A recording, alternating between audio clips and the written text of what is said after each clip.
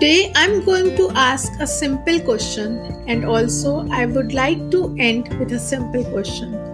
The topic of today's podcast is: by forcing you will not able to make your child start speaking. Now, before I tell you the scientific fact, I want you to imagine one situation. If every day your spouse or your parents keep on asking you to do something which you are not comfortable with, will you not start ignoring the instructions, or you will start giving some excuses?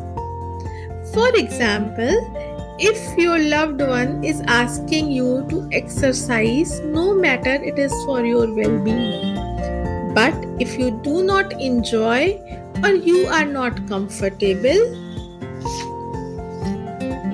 you will start ignoring what other person is saying. This is normal, and this is called human psychology.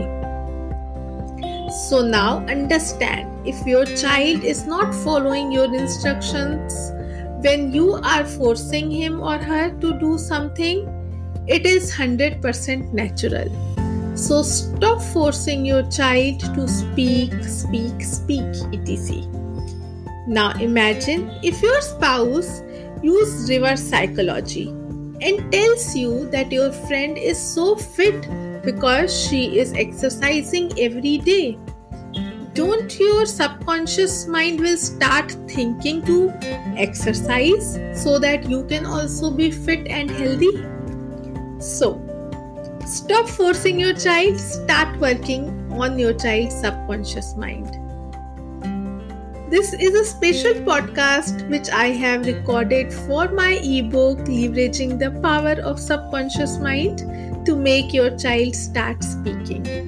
If you also want to buy this book, this is an ebook. So if you also want to buy this ebook, link is in the description given below. Thank you so much. I am Bhumika signing off for today and ending up with a question that